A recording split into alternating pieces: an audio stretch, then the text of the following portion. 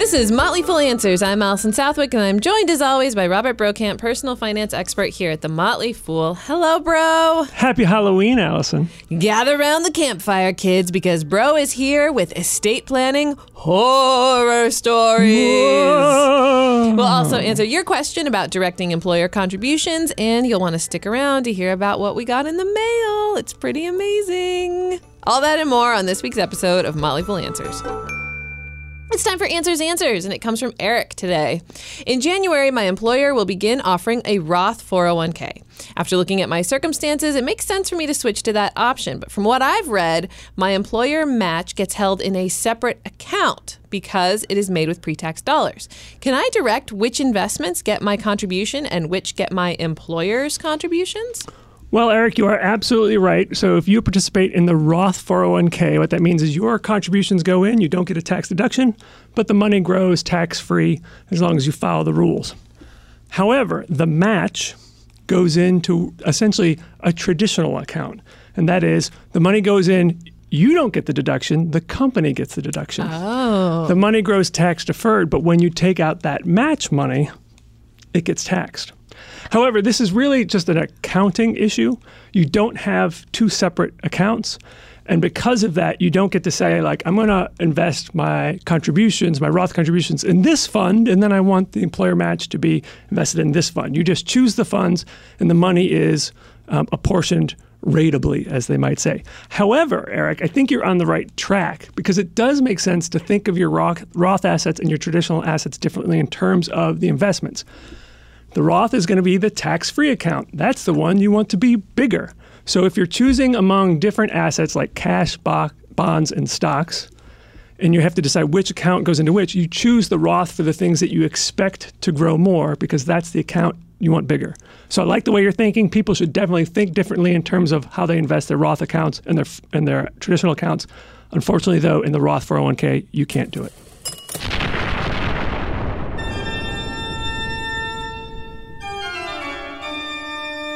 Death comes for all of us, unless you're a zombie or a vampire or a ghost or some other state of undead. The bottom line is, spoiler, you're probably going to die. And even if you are a zombie, vampire, or ghost, I don't think you have a lot of legal rights. I don't think so, not yet. Yeah. So you might as well prepare for death because if you don't, the aftermath can be a terrifying wonder hell for your loved ones. So joining us today with a few lessons to be learned from estate planning horror stories is, of course, Robert Brokamp. Hi. Hi. The first horror story of estate planning is The Ghost of Paisley Park. The lack of planning haunts his legacy forever. Well, as we're talking about, as you might have guessed, we're talking about Prince, who died in 2016, officially known as Prince Rogers Nelson, because Prince Rogers was his dad's stage name as a jazz musician. So, Oh, I didn't know that. So now you know. Anyway, so Prince died in 2016, very tragically, did not have a will, no estate planning whatsoever. It's just mind-boggling that he has all these managers and agents that let him get away with that. It is. When you look at the list of famous or smart people who've died without a will, it's quite amazing. From Abraham Lincoln, Martin Luther King, to Sonny Bono, Jimi Hendrix, they all died without any estate planning. So what happened in Prince's case? Well, first of all, what happens is you look for any heirs. He had one full sister and, she was his... Not a half-sister? He was It's like, what's the proper term for that? I mean, you call someone your half-brother or your half-sister, but do you call someone else your full brother? Full sister? Anyways. Sister. Just plain sister. Sister. He had a sister. He had a few half-siblings. But then tons of people come out of the woodwork claiming that they also are half-siblings. There's an inmate in Colorado who says that he is Prince's son because Prince slept with his mother back in the 70s. One article I read, it says as much as 700 people have come out claiming some part of his estate. Wow. So what happens is, first of all, that you have to, the court has to say, all right, who's going to be the administrator or executor of the estate? In this case, they named a trust in Minnesota that had done some business dealings with Prince. But then all this stuff is tied up in court for years until it all gets decided. So, for example, another thing was a lot of the stuff was locked away in a vault in Prince's Paisley Park. He was the only one who had the combination. So the bank that took over the estate had to actually drill through the vault to get in there to take an inventory of everything that was owned. Recently, that was switched to another bank, and that bank said that, you know what, that vault is actually not in great shape. So they're having all the stuff that's in the vault moved to Los Angeles to another company that specializes in storing this type of stuff. Two of the half-siblings are very unhappy about this, but because Prince didn't set all this out officially and legally and who makes those decisions, they're just going to have to fight it out in the courts. It's kind of crazy that Prince made so much baby-making music, but he didn't make any babies that we know of. NPR had a great headline the first year anniversary of his death. The headline was, Prince's posthumous year in business was full of weirdos and chaos. That's what happens when you don't have any estate planning. Ugh, weirdos and chaos. All right, our next story.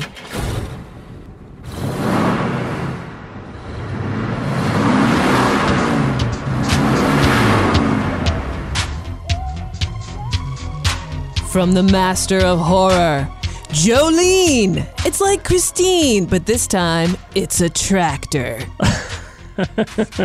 When you laugh at this, it makes it less scary, by the way. Okay, cut out all my laughing. I'll stop laughing at Allison. No, you can laugh. Okay. Here we come upon the sad tale of Cecil George Harris, who is a Canadian farmer in Saskatchewan, which is where, you should know this. Where is Saskatchewan?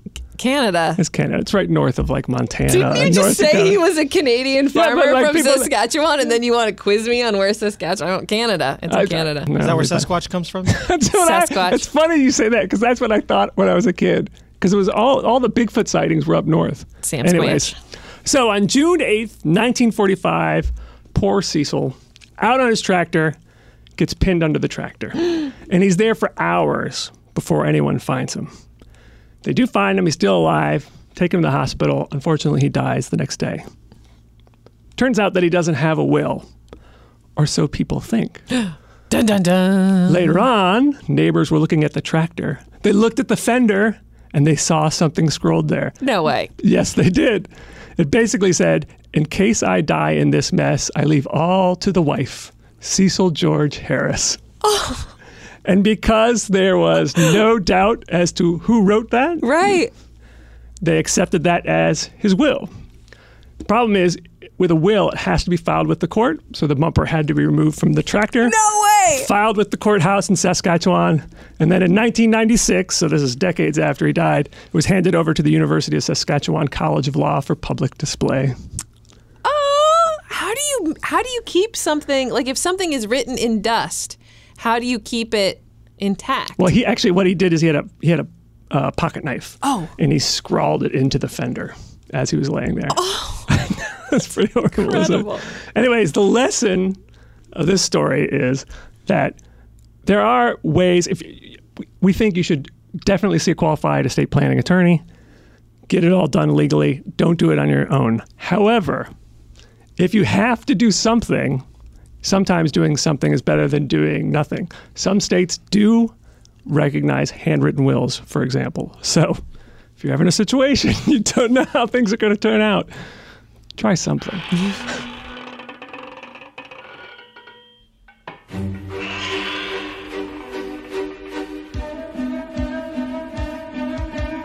It's a classic tale of terror. The Reanimator! When you thought removing the head was enough, it's time for another inning. All right, that one doesn't make sense, but it's gonna make sense. Trust us. It's true. It's going to make sense because we're talking about a baseball player. In this case, Hall of Fame baseball player Ted Williams. So he actually had a will.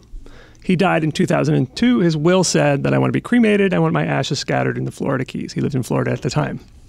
However, before it was able to be put into effect, two of his children, he had 3 kids, one from one marriage, 2 from another. The 2 younger children produced a napkin.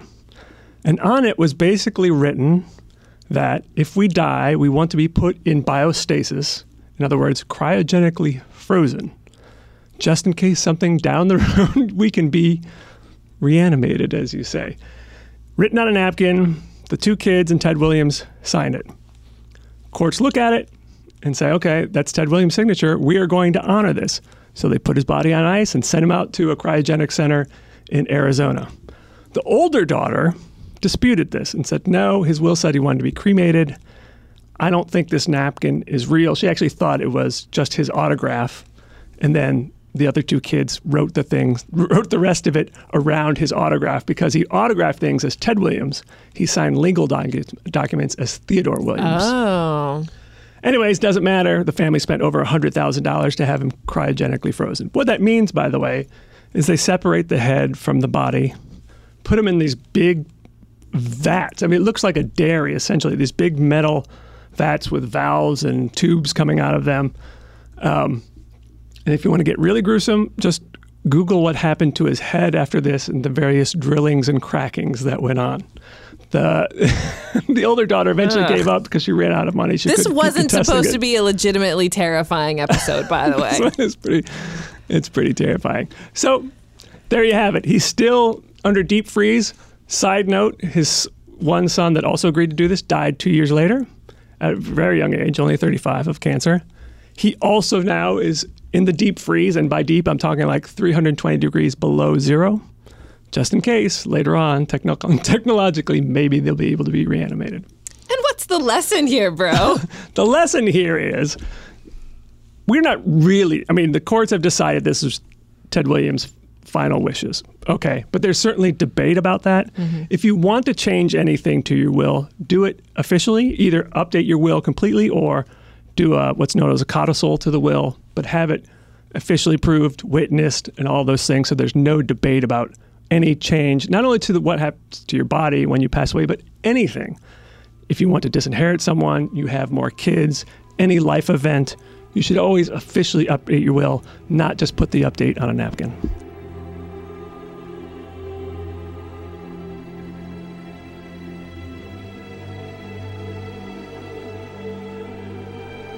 In our next story, Tomb Raiders greedily steal the rainbow suspenders and fail to heed the curse of the mummy.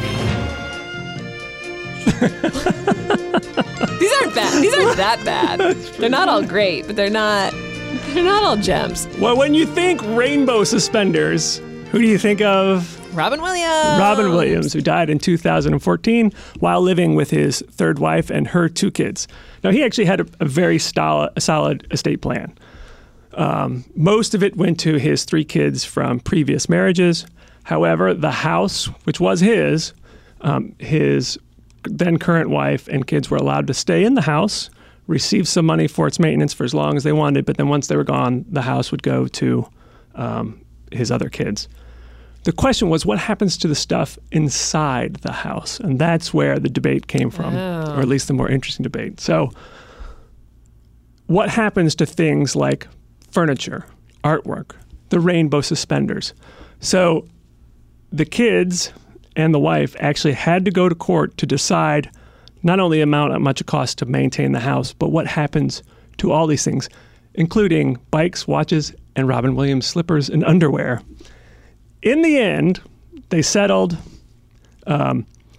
People are, I think, generally happy. Most of those personal effects go to the kids, but the wife was able to keep some of the things that were important to her, things that she even said were wedding gifts, but that the kids said were actually memorabilia attributed to Robin Williams, so they're ours. Yeah, when you die, you never want the conversations to be about your underwear. That's true. Like, you just never want that to come up. Right. So the lesson here is when most people think of estate planning, they think of their accounts and their life insurance and their house, like property like that. But there are a lot of other items, things that you have. They may not have much monetary value. They might have more sentimental value. But being specific as much as possible, you probably don't want to say too much about your underwear, but maybe, I don't know, who knows? As we can see, people do fight about it. But as much as possible, be specific about who gets things that you may not think are worth a lot of money, but people might fight over. Don't will me your underwear, bro. Or Rick. Rick's already getting it. Aww. What am I wearing today? The haunted underpants. Are you all right? Get away! Darkness falls across the land. The midnight hour is close at hand. Creatures crawl in search of massive residuals and royalties. Oh yes, it's Thriller. Yes, Michael Jackson. Another tragic death. Great musician, died too young. A lot can be said about Michael Jackson's finances in general, as well as his estate planning. We'll just focus on one thing here. He actually did some decent estate planning. He did have a will, and he did set up trusts. And trusts have all kinds of benefits. One of them being that the assets will then bypass to the heirs, and they pass to the heirs and bypass probate, which is the long and can be long and legal drawn-out process of passing assets on. The problem was he created the trusts. He didn't fund them. So it's sort of like opening an account but not putting in any money. Oh. Because they weren't funded, all the assets had to go through probate before they could get to the trust. It's still ongoing, even though he died in 2009. He had young kids at the time, and when you have assets tied up in the probate process, they may or may not be able to access some of those assets to pay for living expenses. So it's a very long, complicated story. Even recently, there have been some more issues about how his estate is being handled. So there's a lot with that. But the number one thing, the lesson here with Michael Jackson is going to a lawyer, getting an estate plan, great step, important first step, but then you got to follow through on whatever you've decided to do with the estate plan. Interesting fact about Michael Jackson, 2016, highest paid dead celebrity, according to Forbes. Really? You want to take a guess how much money his estate made? Oh, does his estate still own all the Beatles catalog? Yes, and he I think it was a deal with Sony that really, like, he was top paid in 2015, but 2016 it skyrocketed, $825 million. Wow. 1 year. Want to take a guess of any of the top 10? Rick? Elvis? Elvis, number 4. Any other guesses? We'll say some Beatles. John Lennon? John Lennon. All right, number 2, Charles Schultz. Oh, Peanuts. Yep, 3, Arnold Palmer. 4, Elvis. 5, Prince. 6, Bob Marley. Oh, Still yeah. pulling $21 million a year. It's like a legal requirement that you have to buy Legend your junior year of high school. Like, everyone goes through that Bob Marley phase. Yep. So 7, Dr. Seuss. 9, Albert Einstein. Still bringing in $11.5 million a year. 10, Betty Page.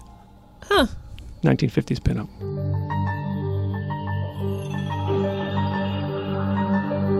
Just when you thought she was out of your life for good, it's Zombie Wife. So this is the case of William Kennedy, not part of the famous Kennedy family. This Kennedy worked for DuPont and participated in the company's retirement plan. In 1994, he and his wife, whose name was Liv, got divorced. And in the agreement, she waived any rights to his retirement plan. So 7 years later, unfortunately, William passes away. The money, however, was sent from the retirement plan to the wife. Why? Because William did not update the beneficiary form on his retirement plan. When you've signed up for your 401k at work, you filled out the beneficiary form, but you will also have that on IRAs, you have life insurance policies. There are all types of different assets and accounts in which you've filled out the beneficiary form. He didn't update it. So the daughter, who should have, or at least she thought should have inherited the money, took it to court, went all the way to the Supreme Court. In 2009, they decided for Liv, the ex-wife. Oh. She's the one who gets the $400,000. Oh, that's not bad. That's not too shabby. No, not too bad. So the lesson here is to review and update your beneficiary forms and include copies with all your other important papers.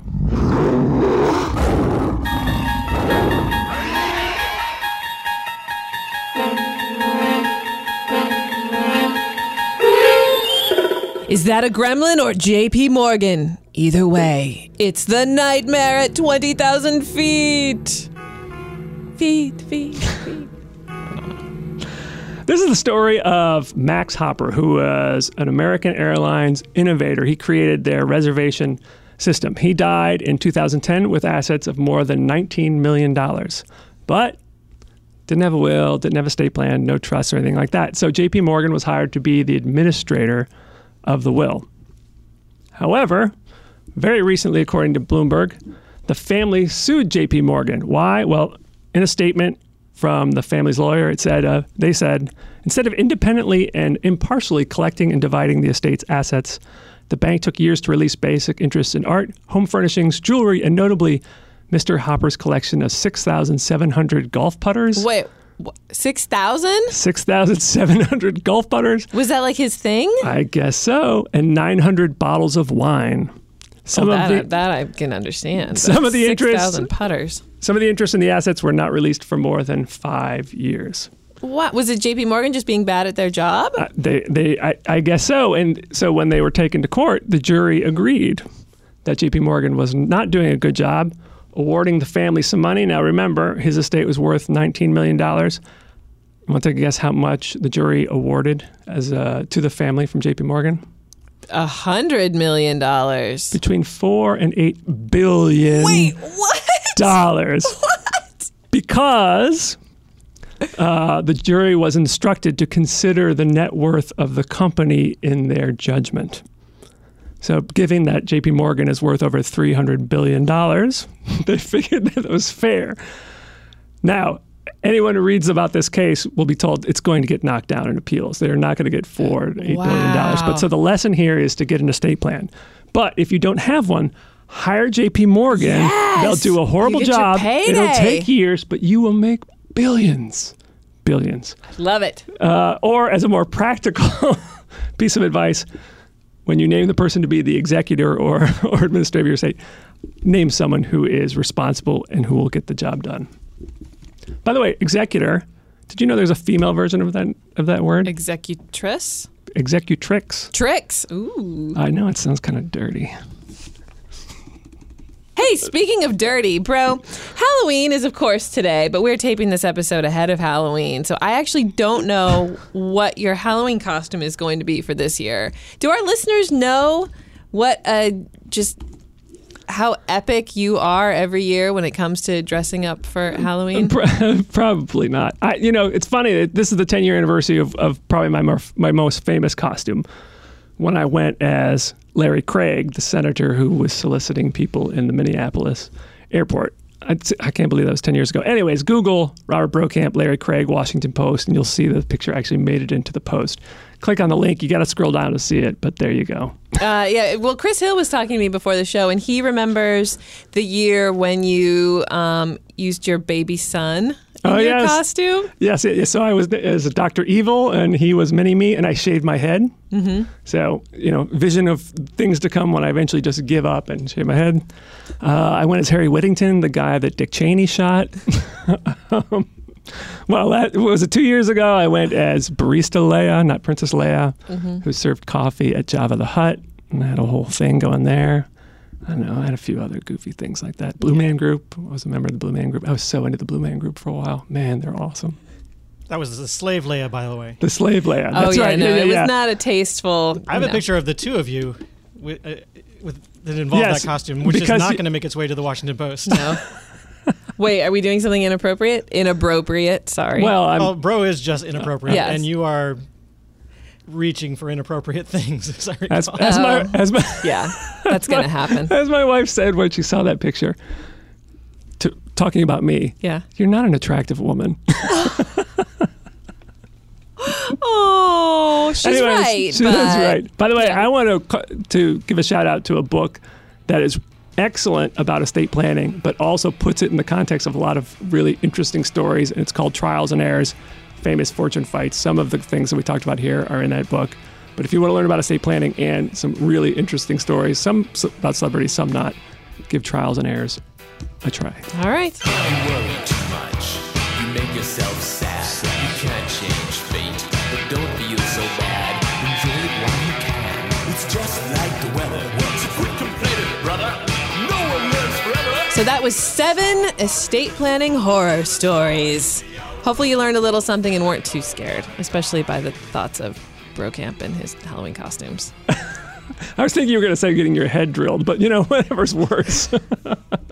Well, the postcards continue to come in, among other things.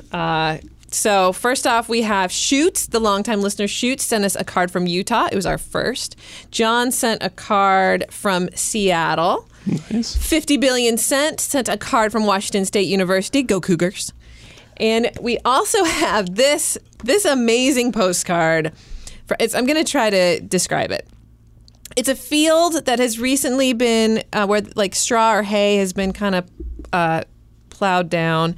There's a man standing resolutely wearing kind of a hot pink Nehru suit jacket, and he is pushing an empty red grocery cart. So this is a card. What is that? This is a postcard from Myanmar. Really? Yes, from Myanmar. And it's from Joe, who writes, Bro Camp reminds me of the guy on this postcard. What? Because he's outstanding in his field? Oh, there we go. Yeah. I'm just seeing this for the first time. It really is. It's like a wheat field, a guy in a glowing pink suit pushing a red grocery cart. Yeah. We may have to post this picture on our Twitter account and Facebook account because the picture is just so epic. I can't even begin to understand what's going on. And I love it so much. So thank you, Joe, for that. We also received in the mail something that literally brought tears to my eyes. Brent sent us a challenge coin that he was awarded for his special ops service in Afghanistan. And Bro is going to read what he wrote because if I have to read it, I'll start crying again. Okay, I'll do my best. I wish I had more of these, but they only give you one if they like you. So you'll have to share. The Motley Fool has helped me a great deal. It has allowed me to start my journey to financial freedom. While this was given to me for my service in Afghanistan, what you have done for me is just as valuable. Plus, it beats a postcard. Brent, P.S. I listen to all the podcasts, but I like yours the best. That's us he's talking about. Isn't that amazing? It's like really, it's literally one of the highlights of the year. Yeah. To get something like that. Yeah. No, literally I can't. Also, literally, I can't talk about it without like tearing up because it's just so amazing. So thank you, Brent, so much for sending it. We appreciate your service, and there's no way that what you have done in Afghanistan compares to what we have done here at the Motley Fool. So thank you for that. Agree to disagree that you're more awesome than we are think so too. by far. So, all right. So that's the show. Our email is answers@fool.com. Our next episode is going to be an all mailbag episode. So if you get your question in ASAP, we might be able to fit it in the show, but probably not. But I don't know. Maybe give it a try. The show is edited horrifyingly by Rick Engdahl. Happy Halloween, everyone, and stay foolish.